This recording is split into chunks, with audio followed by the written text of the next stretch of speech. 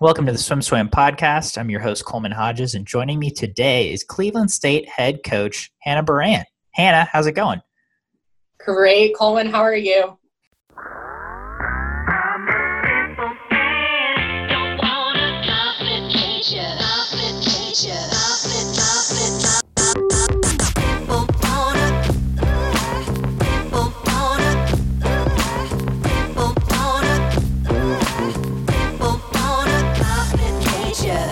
I'm doing pretty good. No complaints today, aside from the fact that I'm stuck at my house and haven't had pancakes on the road in months. But have you had pancakes? I had pancakes once during quarantine. I highly recommend eating your pancakes in the middle of the street, and then you've had them on the road. Touche. I'm gonna have to do that next time.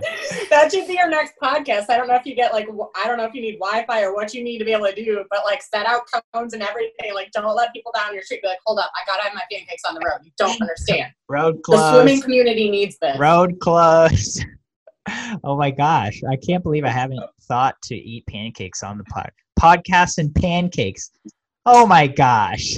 Outside the box thinking, man, trademark that Hannah Burandt right here. Dude, so obviously if you know nothing about Hannah Burandt, now you know she thinks outside the box. Yes. She's got creative ideas. So I was actually recommended to reach out to you by Anna at Arizona. She's got a really cool perspective. So I'm excited to sit down, get to know you a little more. Let's start from the beginning. Tell me about your swimming roots. How'd you get into the sport? How did I get into the sport? So we want to go way back when. So my brother is 5 years older than me, and we were born in Denver, Colorado, and moved to Ohio. And my brother had all this energy and hated the move. I mean, my brother blames everything wrong on life and moving from Denver to Cleveland.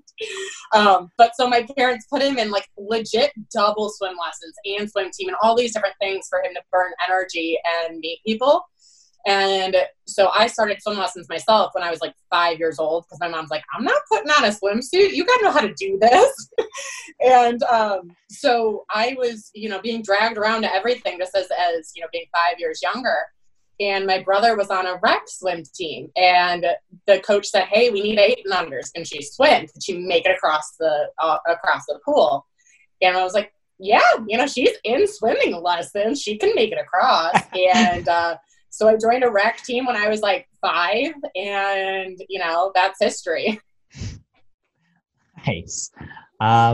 So give me a couple highlights from your 18 and under career. What were some of your best memories through middle school, high school, summer league, whatever? Best memories. I mean, so I started swimming, like rec swimming, and I didn't start USA swimming till I was about 5th grade. And I remember joining my first club team, and I remember my first practice and getting in the car and like, Mom, that was so much. And so, while I started young, things didn't quite get serious for me initially because I think I started piano before I could walk. So I was in music. I played piano at a very young age. I started clarinet in 4th grade. And, I did the whole figure skating, t-ball. I played volleyball in middle school. And so swimming really didn't start getting seriously through, middle school. And then especially in high school, everything else really kind of dropped, at least sport-wise. But I still, even in high school, my private music lessons were an hour long every Monday. From 3 to 4. So I didn't get to swim practice until 4:30. And that was a commitment that I'd done since I was like 10 years old. So, I juggled a lot of different things, but my favorite memories were always people, like when we went to the zone meet, and here I am as this little girl, like leading the entire Lake Erie zone team up and down the pool in these different team cheers. So I always got the Sportsman Award or the Team Spirit Award. I remember turning 13 in North Dakota at zones and being like, I get to swim as an 11, 12-year-old. Yes. But I did slip off the block and I got second. But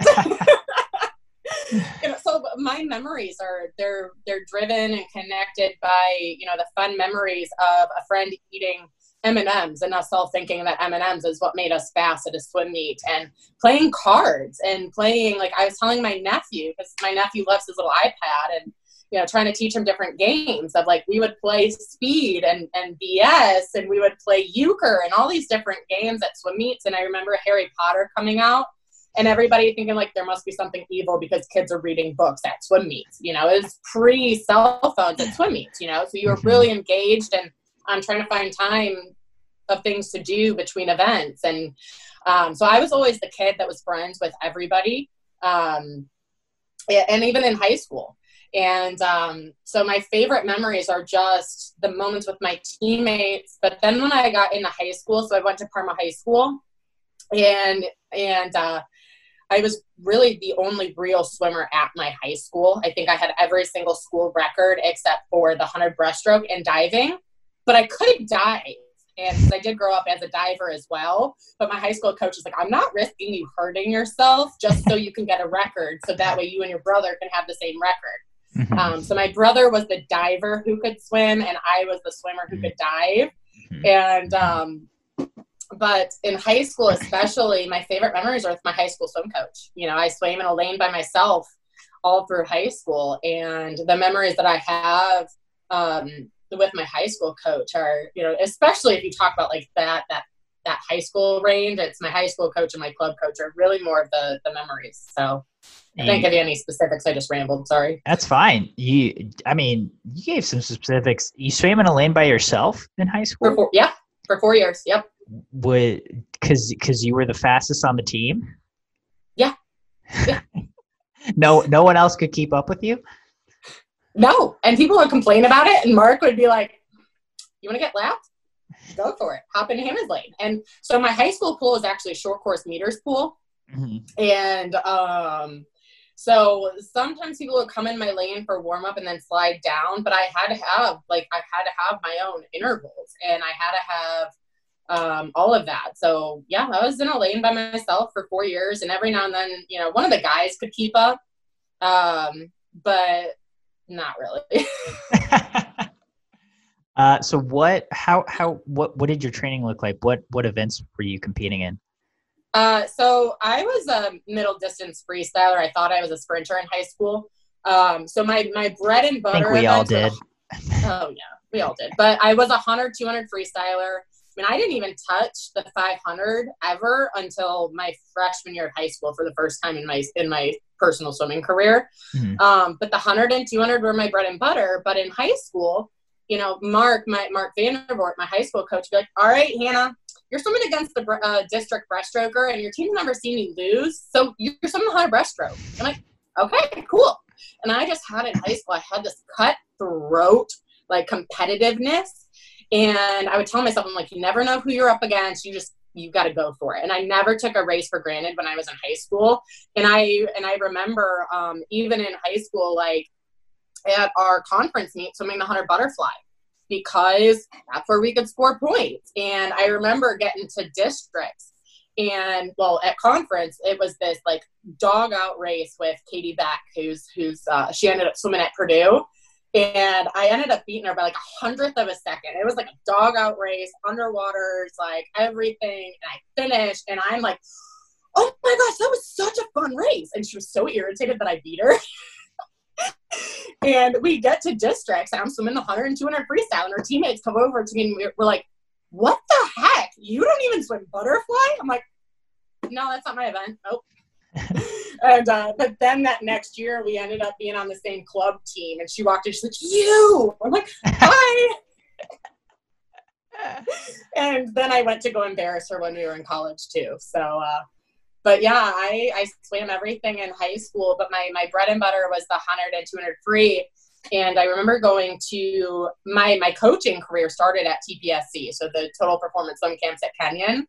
I went to their swim camp between my junior and senior year of high school, and I went to the sprint camp.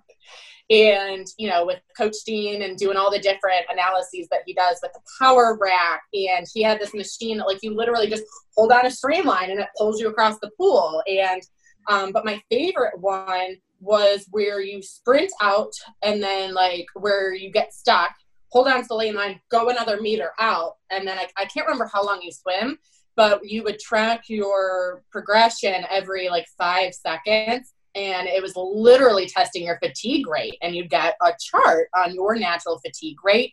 And Coach Dean looked at me, he's like, Hannah Burandt, what are you doing at my sprint camp? I'm like, what do you mean? He's like, you're not a sprinter? I'm like, yeah, I am. I do the 100 and 200 free. I like the 50. And he goes, Hannah, mark my words, you're going to be a 500er in college. I'm like, wash your mouth out with soap. And well, lo and behold, 500 free became pretty much my bread and butter. And so I did. I became a very cookie cutter middle distance freestyler in college. So that perfect segue. You ended up, you swam for Peter Lynn, right, at Eastern Michigan. Yeah, I was a part of his first recruit class. So he had taken over the women's program my senior year of high school, so 04, 05. And so my class was his first recruited class at Eastern Michigan, and we won the MAC conference my freshman and sophomore year, and gotten close since, but not quite there. So yeah, and those were the first 2 MAC titles for the women's program, right? The only 2, yeah, the first and only. Okay. Yeah. So what drew you to Eastern Michigan to swim for Peter, and what do you feel? I mean, did you see yourself after that becoming a coach?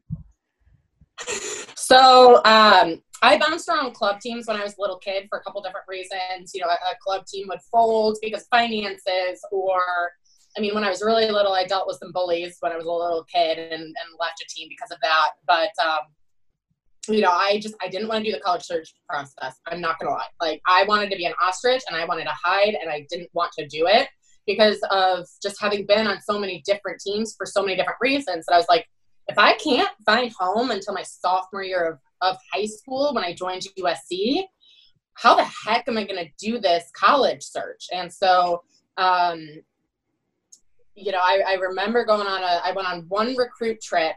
And that was like Halloween weekend, my senior year of high school. One official recruit trip, and I remember going, and I was sitting in the stands, and I guess Coach Lynn, we both remember the story slightly different, but the way I remember it is I then got a call from him the following week. And basically we started talking. We talked the same day, every week, same time. On the landlines, I'm sitting there in the kitchen with you know, the phone, and my mom's like, Hannah, you got to do your calc homework. Like, get off the phone. You've been on the phone with that man for like 2 hours now. Get off.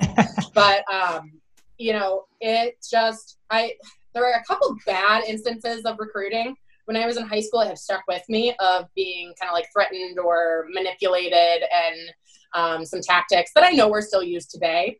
But with Coach Lynn, he just, every week we would talk, and I took an unofficial visit up and took the presidential scholarship test.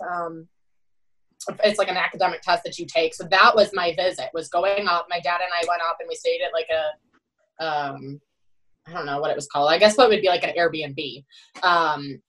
But I loved it. You know, I wanted to be a teacher. And so that I wanted to go to Kenyon originally. Like, Kenyon was my dream. I wanted to swim for Coach Dean. I loved Kenyon's campus. I wanted to be a lady. Purple is my favorite color. And I wanted to go, but I couldn't study math. And, you know, the economy was not doing too hot back then. And my mom's like, Hannah, like, you can't go and get, you know, a degree in math and become a teacher. Like, you're going to have to get your master's, and you're not going to be able to get a job. Right. And my uncle is brilliant. And so we have some lineage with I think it was Yale. And so I remember Yale calling, and my mom's like, Hannah, you want to be a school teacher. These two things don't match. Like, yes, you could go to Yale, but like, come on, seriously. Like, if you wanted to be a doctor or a lawyer, that'd be a different story. So a lot of the driving force was what I wanted to do in education, which was be a teacher. And for me, the biggest part was finding the right fit and finding the right coach. And Coach Lynn and I connected just at this level that we still have this connection to this day. And it was pretty simple. It was the best education, the best relationship with the college coach. And I knew I could get along with a brick wall. So I knew that if I liked the coach and believed in what the coach did, that the team would take care of itself. So it was really the perfect fit. And I remember telling Coach Steen, I was like, Coach, I can't come swim for you. I can't get my education in an education. And I don't want to do Teach for America. That just scares me. I don't want to have control over where I go and live. And he goes, well, where are you looking and how can I help? Obviously I'm D3, so I can't give you scholarship money, but are you getting enough of what you're worth, kind of thing? And when I told him I was looking at Eastern Michigan, he's like, perfect. So my process was pretty darn simple.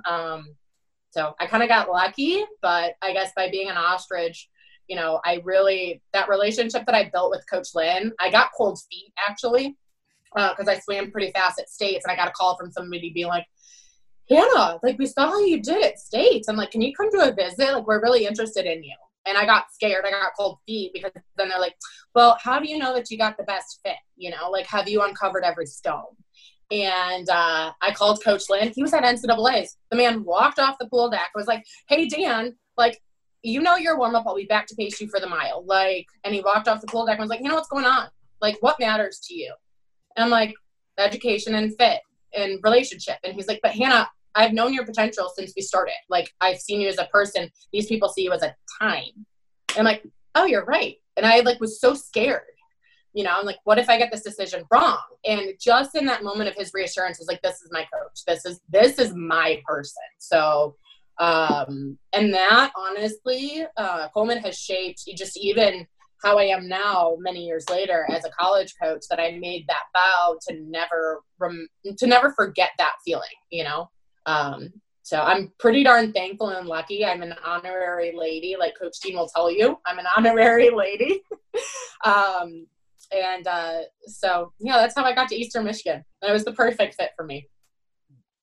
And just listening to that story, I was thinking the same thing of, wow, what a great tale and what a great journey of finding your perfect fit. And I'm sure that has to, come in somewhere in your coaching style as well, which absolutely. Let's get to that in a little bit. So you wanted to become a teacher. Tell me how you ended up in coaching. Well, I graduated in 2009, so I was a 4.5er. So I was math and health education. To me, the two most important topics that you need to learn are math and health. And so I graduated in 2009 in December, and I was lucky enough. I was keeping my eye on the job market, and I saw a long-term substitute position open up in Ohio, and I applied. I drove down and interviewed, and so I actually had a job when I graduated. Started right off in January as a long-term substitute, so a 3-month position. So I did long-term substituting for 1.5 years, in all different kinds of math classes, from 7th grade math all the way to AP Calc, and it was really cool because I do a 3-month position, and then I made up an evaluation, my own evaluation that I had the kids do, and got amazing feedback on teaching, and did that for 1.5 years, but I couldn't get a teaching job. That summer, I applied for 100 different teaching positions and didn't get any of them because they were all in hiring freezes. So I was at Brecksville Broadview Heights High School at the time. I was coaching the high school team too.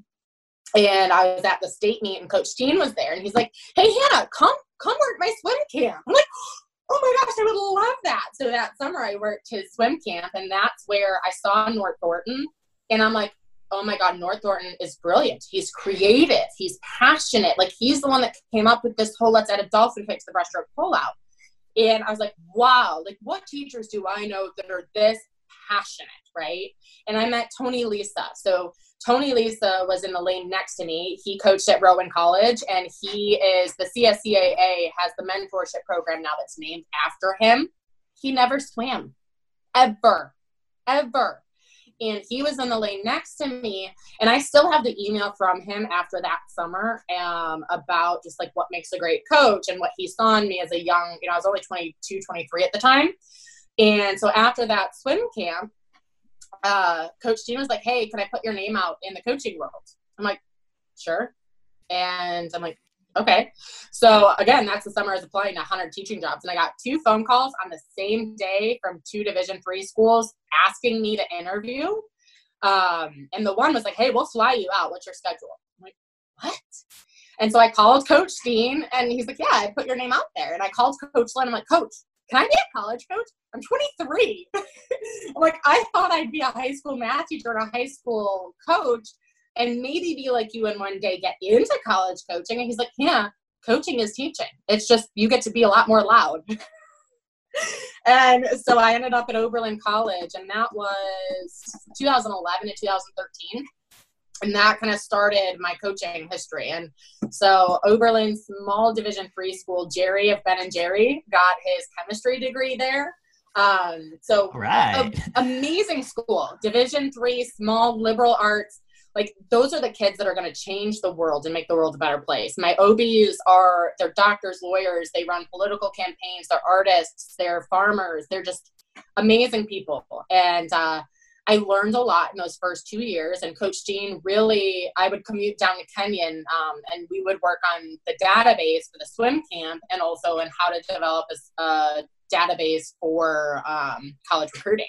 So I was getting like recruiting 101 from Coach Dean, and I'm like, hey coach, like I feel stuck like after 2 years. I was like, I feel stuck. I'm not learning. I'm not growing. I feel like I've given everything I can already. Like I don't like this feeling. What do I do next? And he's like, go to Louisville. You got to go work for Arthur. And, you know, he was my coach back at Kenyon, and he's the most up and coming coach. And, you know, if you can't go to Louisville, I'd say go coach with Matt at Tennessee. And so I applied to both grad programs, and at the time, Matt didn't have a volunteer position. I don't even know if he remembers this actually. And I just talked to him like last month, but I applied to grad school, and Arthur and, Coach Dean was like, get your master's degree in whatever you want, but you're going to get 2. You're going to get your master's in whatever you get, and you're going to get your master's in Arthur Albiera Louisville swimming, which is kind of like Kenyon swimming too. So that's what I did. So I went and I figured, you know, and just watching coaches, like where people are going to struggle, it's not in the X's and O's of swimming. People love swimming. They love to talk shop, but where they struggle is the administration side. And so I got my master's in sport administration because I'm like, hey, if I ever got to have a budget, I don't want to mess that up. So I loved my master's degree at Louisville. I was a graduate assistant for the program. So I taught a couple different classes in the sport administration program as a grad assistant. And then I was a full-time volunteer. So I was in class that first semester. I took 15 credit hours. I was teaching 20 hours a week and coaching 20 hours a week. So it was like full-time sponge. And I'd like walk over to Vlad, and I'm like, hey, Vlad, why do you say this? Like, what do you see in like Carlos's breaststroke, Carlos Almeida versus Cameron Chastain's? Like, why are you doing this with Tomas? Or, you know, with looking at like Kelsey, now Dahlia, or Tanya Killian, and like watching these 2 different butterflyers and like watching what they did and how they trained. And I mean, Joao DeLuca was still there. And, you know, so I would just like march around and ask the different coaches, you know, why are you doing this? Why did you say that? What do you see here? And Arthur, like I was in the family. Like once I got the blessing from Coach Dean, I was in the family. So like any recruiting meeting, any team meeting, staff meeting, like I traveled, I went to everything. And so like, especially like when all the coaches went to NCAAs, I ran the pro group, and it was like just this crash course in swimming. And I still have notebooks from it and reflections and stuff like that. And that's where I met Ryan, because Ryan was still at Louisville at the time. And so Rachel was leaving for OU at the time, and, you know, just having these discussions on why do you be a volunteer coach, right? And a couple different D1 coaches were reaching out to Arthur, and Arthur's like, all right, yeah, here's some places that I've recommended you for. And my family was like, but you just started your master's degree. Like, can you leave? Can you jump? Are you going to be viewed as a jumper? I'm like, Mom, I'm here as a volunteer. Like, you know, when the doors open, you kind of got to go. So I went to Georgetown and coached for Jamie Holder, who RIP to Dartmouth swimming right now. He's at Dartmouth, and just kind of connected with him some this week, but went out to Georgetown, lived in our nation's capital, and rode the subway for the first time and coached at Georgetown in the Big East, which was really super cool. And the whole idea there was, and in working with my professors, They're like, dude, this is sports. You go when you get a job. Like, we will figure out how to finish this degree. And so at Georgetown, if you work a year, you get your schooling for free. Like, dude, I could get a Georgetown degree. That'd be pretty cool. Well, then the phone rang, and it was Ryan. And I was actually back home in Cleveland for a teammate's wedding, and my dad had slammed my hand in the car door. So I'm sitting on the couch with an ice pack, and I didn't know how to spell Ryan's last name, so I just had him in my phone as Ryan W. And I'm like, why the heck is Ryan W calling me? And my mom's like, who's Ryan W? I'm like, the guy from Louisville, one of the assistants at Louisville. And I answer, like, hello? And he's like, hey, like, it's not public knowledge yet, but I'm going down to Houston, and I'd like you to come with me. I'm like, I was in pain, and I didn't want to have this conversation. And I had just, gotten settled and was going to sign a new lease and all these different things. I'm like, honestly, I brushed him off. And we were having issues with captains. And so I called Arthur. I was like, Arthur, like, can I ask you a couple questions on your leadership and captains? And he's like, hold up. Yeah, what are you doing? Why did you brush off Ryan? I'm like, oh, crap, I forgot about that.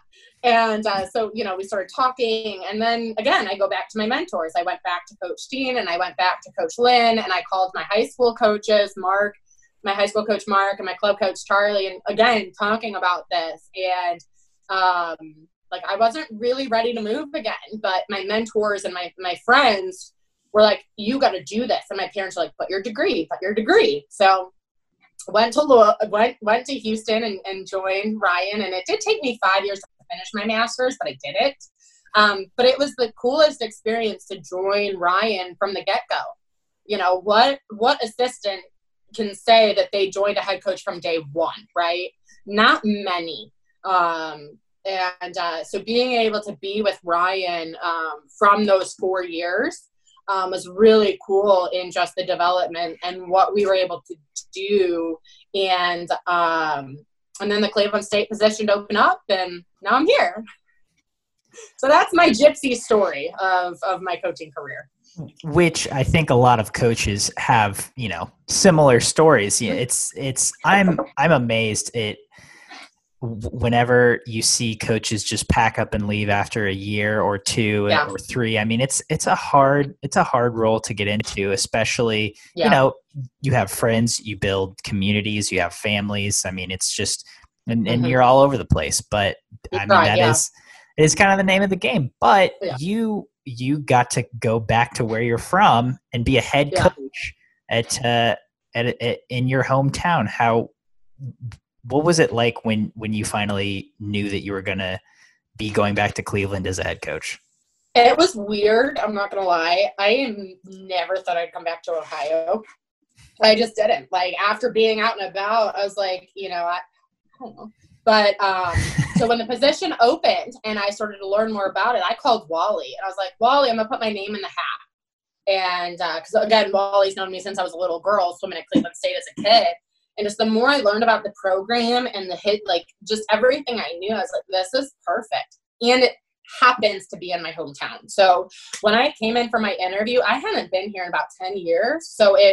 And even as a kid growing up and having my district meet or sectionals here, I didn't see campus. I didn't even know downtown as a human. Like, I just knew it as, like, you go downtown to go to Cleveland State. And so coming back and seeing the campus and seeing the downtown and just how much things have flourished and how amazing it is. And Harlan Sands, everything from Harlan Sands, our president, to Scott Garrett, our athletic director. I was our athletic director's first hire.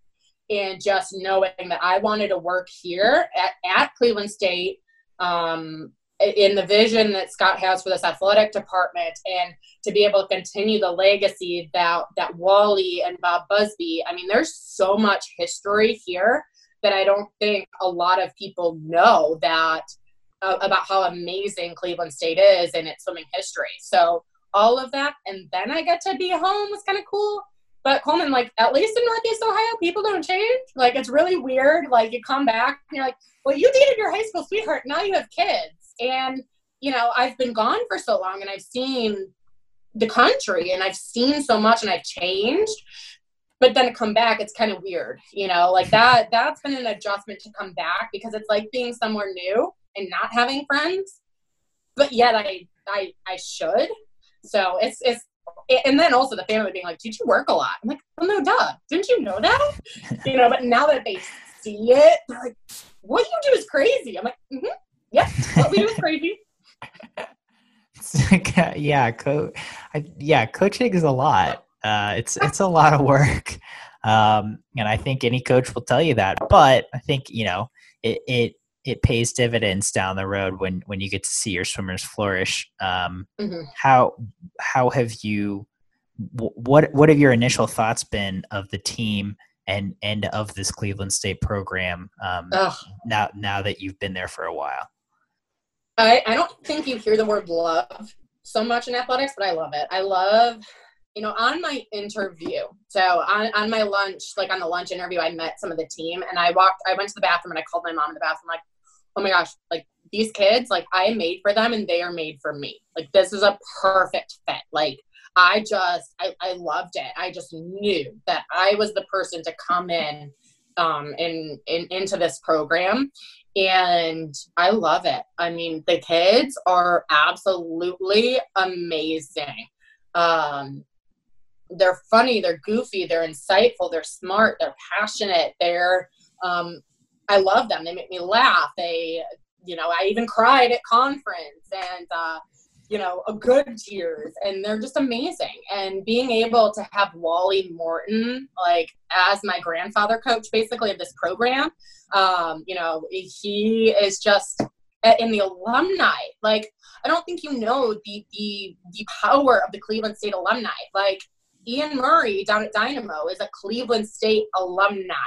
Jason Turcotte was a Cleveland State alumni. Bill Dorencott at Ohio State, Cleveland State alumni, and just the alumni network that we have, that people that swam in the 70s, the 70s, the 80s, the 90s, the 2000s, all the way through, getting on these alumni Zoom calls that are still, they're bleeding green, and they not only give to this program financially, but they give their heart, and they've actually been a part of our team meetings through this quarantine to talk about, what does it mean, setting goals, talking about teammate expectations and accountability, talking about what does it mean to be a good teammate? What does it mean to be a leader, a good leader and a good follower? And tying in what they're doing in their professional world. Like, yes, I got my degree in engineering and now I'm doing this. And this is how I got there. And I studied marketing and now I own 3 tech companies, to connect those dots. We had a mental health team meeting, and one of the guys is a clinical psychologist. So I had an alumni do a mental health team meeting with my team, because I got kids on the team that want to be psychologists, So I feel, it's my dream job. I get to be at an amazing university that values engaged learning, that values the transformational student experience. I get to have Wally and our amazing, the legacy that Bob Busby and that Wally, and now I get to kind of build upon their shoulders is really freaking cool. And it's fun. It's my world and everybody gets to live in it. So I love it because, what we do, we're not rocket scientists. We're not doctors, but sometimes you see this stress and this angst in coaches. And I'm like, dude, I want to have fun. Like, I want to enjoy this. We are teachers. We are developing young people, but like, there's a lot of obesity in coaching. There's a lot of heart disease. There's a lot of unhealthiness in coaches. And I want to do things different. And now as a head coach, I get to coach my assistants too. And they are my dream teammates. Like, I love my assistants. And so being able to create the environment, like one day, like I texted my assistants and I was like, hey guys, I'm at Target. Like, I'm getting school supplies, like for the office. Do you need anything? And my one assistant, Peter, texts me like a picture in our group text of a Nerf gun. And I go find the Nerf guns and I got 3. And so I told my other assistant, Ben, I'm like, Ben, I got us Nerf guns. We're totally going to stage an attack on Peter, but then he can defend himself. But we didn't know that you had to put them together. And so I like stuck my head out and there were a couple guys pulled back. I'm like, dude, Bob, you're an engineer. You're good at putting stuff together. Come here. Put these Nerf guns together for us. And I need to look out for Peter. And we literally just staged this attack, and it was just fun, So in that sense, it is a dream because like, I'm like, well, let's play. Like, I don't want to do anything right now. Let's go play. And we do, you know? So I love it. Like season 1 has been so much fun. And even through quarantine to be able to, lead through quarantine, like I learn from my team every day. And, we've been doing a really good job getting through this pandemic together as a family. Cause that's really what we are. So I don't even remember what question you started with. I'm sorry. This is what I do. So that's okay. I think you answered it pretty thoroughly. So it is a combined program. Mm-hmm. You know, I've talked to a few different coaches about the differences of coaching men and women. Mm-hmm. How do you handle that? Do you do separate groups some days? Are they combined all the time? You know, I'm guessing in your coaching experience, you worked with a lot of women and a lot of men. Mm-hmm. You know, how do you reconcile those differences or similarities? Great question. I think going back to my teaching roots of, you know, how do you answer a good question? You know, what is the question being asked? I think first it's going back to what is coaching, right? And to me, coaching is teaching. And, you know, in the classroom setting, you didn't think about how do I teach a boy and how do I teach a girl, right? It's how do I teach to this content? How do I teach to this learning style, right? How do I teach people? And so at the root, my coaching philosophy is I cannot reach you as an athlete until I've reached you as a person first. So I'm very person first in my coaching, dealing with our kids, because I mean, yes, they're adults, but they're still kids, as people first, as students. And if we tackle those things, then the swimming takes care of itself, and that's a lot easier. So really, it's more just through the lens of what is coaching, what is your coaching philosophy, and then, you know, with men and women, talking about, okay, well, what are men and women, right? So if you look at the biology of it, you know there's a physiological difference, right?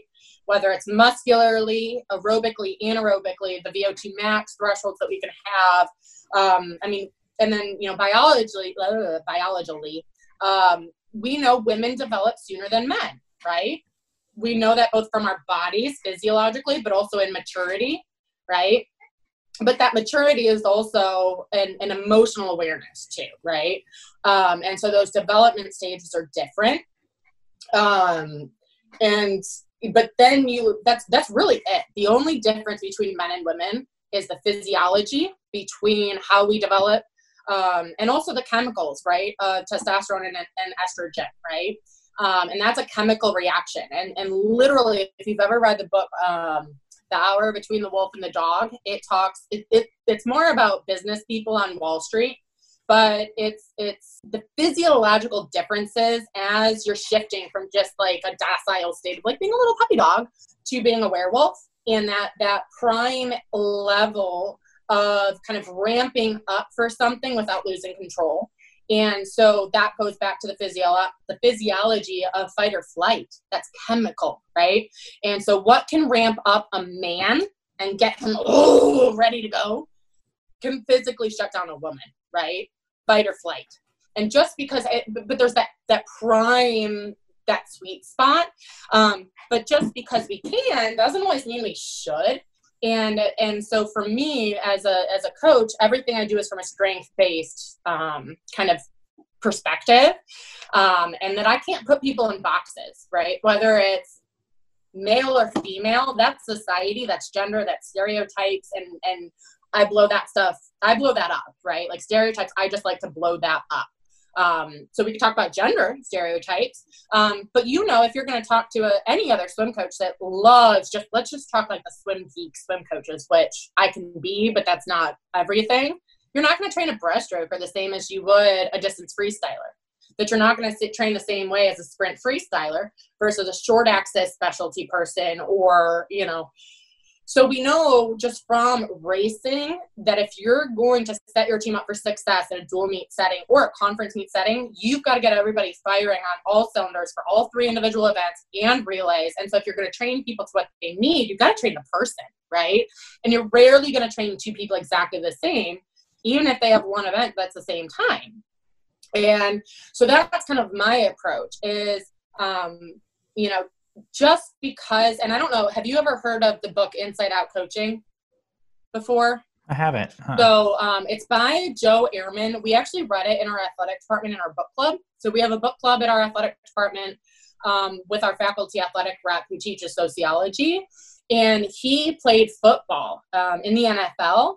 And it basically talks about that the most 3 dangerous words that you can ever say: be a man.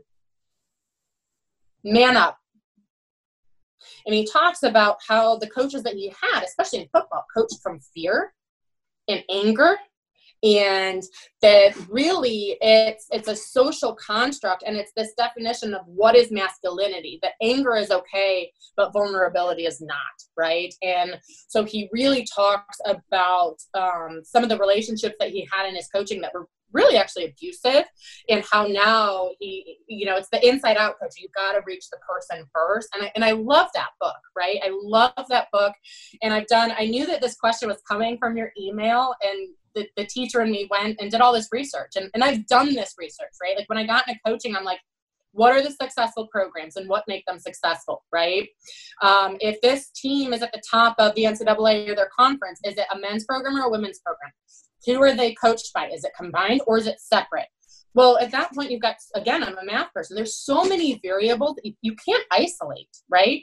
You know, it's, oh, well, this man can't coach women, or, you know, it's about people, right? It's a trickle down effect. And the biggest thing is, can you reach them as people first? And the biggest strength that I have in my approach, and initially, I remember Arthur telling me this when I was a volunteer. He's like, Hannah, you're a chameleon. Like, you're really good at shifting, right? Like, you found the holes in our staff and you found a place to be fulfilled, but we don't know who you are as a coach yet.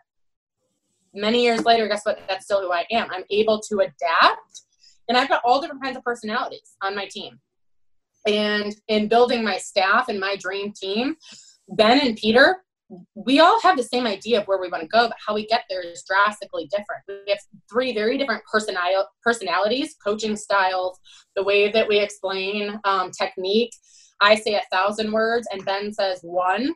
How we handle our athletes different. Like it's just amazing. So anything that any kid in our program could need as a person, student, or athlete, they can either get from one of us as the person or in our role of our job. And so to go back to answering your question, you know, there's this, I mean, I could go on about just that we live in a male-dominated patriarchal society, and that's the lens that we view this world, right? We are all filtering through this lens, right? Like think about when sports started in the Olympics, right? It was men running long miles, and, you know, and the development of sport and the development of coaching, which was always men coaching men. Women were the cheerleaders, right? Like my mom, so here's a really cool thing. My mom didn't have me until she was in her 40s. And when she went to school, her skirt had to touch the ground when she kneeled. Okay. She had to wear a skirt to school. Okay. Mm-hmm. She went to a women's only school for nursing. She really only had 2 choices, be a nurse or be a teacher. Now, those are both amazing professions, and obviously one that I went into. She couldn't play sports. And so she says in her next life, she's going to be a basketball star. Like she will. She'll be a basketball star. You know, so just looking at the advancement of where we've gotten, my mom coached my t-ball team. My mom also coached my brother's baseball team, you know, and so I just think, you know, how do I, men and women, well, look, if you've got a strength, that's going to help someone else, right? You're going to pull and push someone along. And if you've got a weakness, someone else is going to push and pull you along. So the best example I can give you, test set day, 3100s on 115, 12 200s on 2 intervals. I can't remember if it was like 230 and 240. And then 10 300s on, I think, 330 and 345. So I'm down with the 300 group. Are these all on the same day? These are different groups? Oh, yeah, we have 3 different groups. Okay. I was like, is everyone doing all 3 of those? Okay, no, I get it. I got it. No. Yeah. But so we had a test set, right? Mm-hmm. And so Peter marches over and he's like, Hannah, I can't handle this. Like, I need you to come and talk. Like, the women are complaining about the send-off, about how it's not there. And he's like, Hannah, I'm a feminist. And I know if I try to approach this, it's gonna come off wrong. And I go, I got this. it'll come off wrong, but it'll be fine. So I go down, and I didn't have long because I had to get back down to the 300 kids because they'd already started. And I go, listen, if I hear a woman complain one more time about how this send-off is not fair, I'm like, look, own it, take on the challenge, and let's go. And I just march away. And I'm really thankful that I pushed a button. I pushed a button hard. And one of my ladies came up and said, Hannah, come on. Like, it's not fair. I'm a breaststroker. I'm getting 3 seconds rest, and so-and-so's getting 13. And I said, okay, what was your heart rate? 26. Okay, you got 3 seconds rest, 26. Cool. Do you know what the guy's heart rate was that was getting 13 seconds rest? Oh, you don't know? Oh, it was 31. So technically, who was working harder? Oh, but I didn't have time to explain that, right? Like, you are more aerobic naturally. You can go. You were fine with 3 seconds rest. That guy, whew, no, right? He needed that rest physiologically. But we get to, 6 100s off the block. You're going, and as a breaststroker, maybe you're holding 106s time and time again. But that same guy that just kicked your butt and had it easier starts off at a time, and by the 6-1 has dropped, gained 10 to 15 seconds, and it's just done, right? We are physiologically different. And that's where, sure, sometimes things don't look fair, but they are. And, what is going to help develop you aerobically is going to challenge a guy aerobically, right? And in an anaerobic set. So, taking the time to talk about that. And then my women captains came in and said, yeah, but the guys are now going to make fun of us and call us babies. And I said, well, then tell them to shut up. Oh. I'm like, I'm really glad, because the 5 dysfunctions of team, results begin with trust.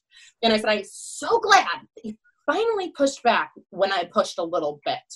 Because, if you do not speak up, then you have artificial harmony, right? You have to have trust. You have to be able to be vulnerable. You have to be able to call out something.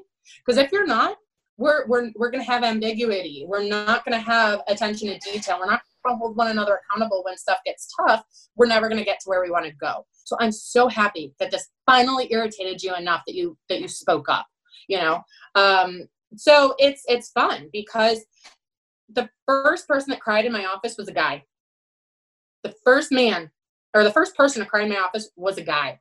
I've got all different kinds of personalities. And so the same thing is in developing physiologically, swimmers are going to get better and, by pushing and supporting and pulling and pushing and learning from one another. My men, I'm not going to lie, they're living a much more emotionally rich life right now because they can tap into their emotions in different ways and other than just anger, And so at conference, I had one of my guys like, why have I cried 3 times? Like, because you have a woman as a head coach and you can. But, he was coached by his mother. And when his mom walked in, he realized I'm a senior. My entire college career is going to be done after this. Oh my gosh. And he cried, and I said, it makes sense. It's okay. And when one of my guys, after an event, he got like 17th place or something. So he didn't make it back to finals, but this guy hadn't had a best time since high school and he's a senior and throws his water bottle and it's a metal water bottle. And I yell typically at a fashion, I'm like, you will not do that. And then I follow him and we get to the corner and he's crying and I grab him and I give him a hug and I turn him so people don't see he's crying. He's like, Hannah, screw you. You made me care about swimming again. And I didn't make it back. And it wasn't good enough. And I said, it was good enough, but you're going to have to grieve that you don't get another 100 backstroke. You're angry. Then you're going to get sad and you're going to get over it. It's okay. So warm down, do what you got to do. Like, I don't care if you got to go sit in the stands with your parents. That's fine. Like, I'll let you go do that. Do what you got to do because I know you got to grieve this, but your teammates are going to need you tonight and you got another shot tomorrow at that 100 back. But if we don't grieve this and get over it, it's going to carry into tomorrow. And tomorrow, no matter how fast you go, if you make it or don't, it's going to be worth it. Well, he won another best time in the morning. And he came over and this time linked arms with me. And we watched the board. And he got like 17th place again. And he just goes, well, guess what that means? I go, you don't have to warm down. He's like, yeah, I don't have to warm down. He's like, but I just had a best time. But you know, like, that's where it's so much fun because, you know, man up. No, you know, and so it's so much fun. Like, I love this question, and it's a Pandora's box, because I think a lot of coaches either get fixated on the physiology, right? You know, and I think sometimes it's simpler. It is simpler if you have a women's only program, or you're at like a Texas A&M, right? Where you've got 2 programs by 2 different head coaches. It's simpler. You have more variables that you can control physiologically, emotionally, mentally, socially, right? And a lot of those things are either nature or nurture, or they're taught. And so for me, this is a Pandora's box because there's so much that you could unpack. But for me, I don't put people in boxes. I take people for who they are. And because I'm a strong person, I have to adapt. And I don't talk to everybody the same, right? Like, I got one athlete that I'm like, dude, you just won a 25. Can you go 23? Loves it, chases it. If I said that to one of the other guys, shut him down, right? And I've got women that, you know, men, women, like, I've got more needy men than I do women, you know, and they project onto the other. But I've got amazing kids, you know? And so, like, I knew this question was coming. And I'm like, oh my God, like, Coleman, I could go on for hours about this because again, the physiology, the emotion, the stereotypes, but I like to just blow stuff up. And so in our program, I coach everybody. Ben, my assistant, coaches everybody. Peter coaches everybody. It's organized chaos. We've got umpteen million different groups on any given day. And it just, like, there's so much flowing that goes on. And it's fun because literally anybody needs whatever they need, they're going to get on any given day, you know? So, but in my program, it's like, dude, you're in the driver's seat. I'm just the backseat driver, and the workout plan is Google Maps. And the better we work together on that, we're going to get to where you want to go. But I would like it to be a fun ride, you know? And if we hit a pothole, whatever, we hit a pothole and we figure it out. So yeah, I'm like, literally, this is how my brain works. So yeah. So I guess to wrap things up, you know, we're in this quarantine now. You are furloughed for the week. Is that right? Yeah. So I mean, what's moving forward? You know, what's your outlook on your team and how you guys are progressing through this? I just tell a team, I'm like, accept uncertainty. Like, the more you accept uncertainty, the better you're going to feel. Like, I don't know what it's going to look like, and information is constantly changing, right? Whether it's from the Horizon League, from campus, all these different things. But what I tell everybody, I'm like, look, guys, we're a team and we're a family, and we're going to get through this. You know, maybe we don't have a season. Sure, we'll mourn it, we'll grieve it, we'll move through it, no matter what, right? But it's not going to be normal. And if you accept that, it's going to be fine. And again, because of my person first approach, I'm like, dude, ride a bike, run, do push-ups. This is the first time you get a physical reset, and I'm really excited about whatever things look like to blow the training back up and be even more creative and meet our athletes where they're at. Like, I got one guy, shoot, how much did he deadlift? 315 or 350, I think, or even more. I can't even remember. He'd be so angry that I don't remember what this was, but he's a BA. Like, he's just like Hulk. And I told him, I was like, look, dude, I'm excited. You've developed your strength. I'm not going to put you through the same aerobic stuff we did in the fall last year. We need to figure out as a sprinter how we can get your power to truly translate. So I'm excited to do that. And I've got, like, one of my guys, Thomas London, he's an incoming freshman. He's from Nebraska. They haven't shut down. Kenny Thomas, who's one of my freshmen from Mississippi, he's like, oh, I got a meet coming up. I'm like, you have a meet? You know, so I'm just excited to meet them where they're at and move forward. But the biggest thing is, look, we got to make sure that your mental health is okay, your emotional health is okay, your physical health is okay, and we take care of school. I can get you in any kind of shape when we get back in the water. I'm fine with that. So I'm just trying to make it be fulfilling. So in 10 years, they look back at this pandemic and say that's the best, worst thing that could have ever happened to our life. And we got through it because of our team. So that's our approach.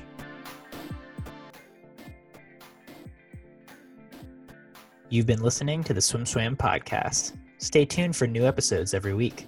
You can take SwimSwam podcast on the go by subscribing on your favorite podcast platform. Look for links in the description below, and be sure to subscribe to our YouTube channel for more videos as well.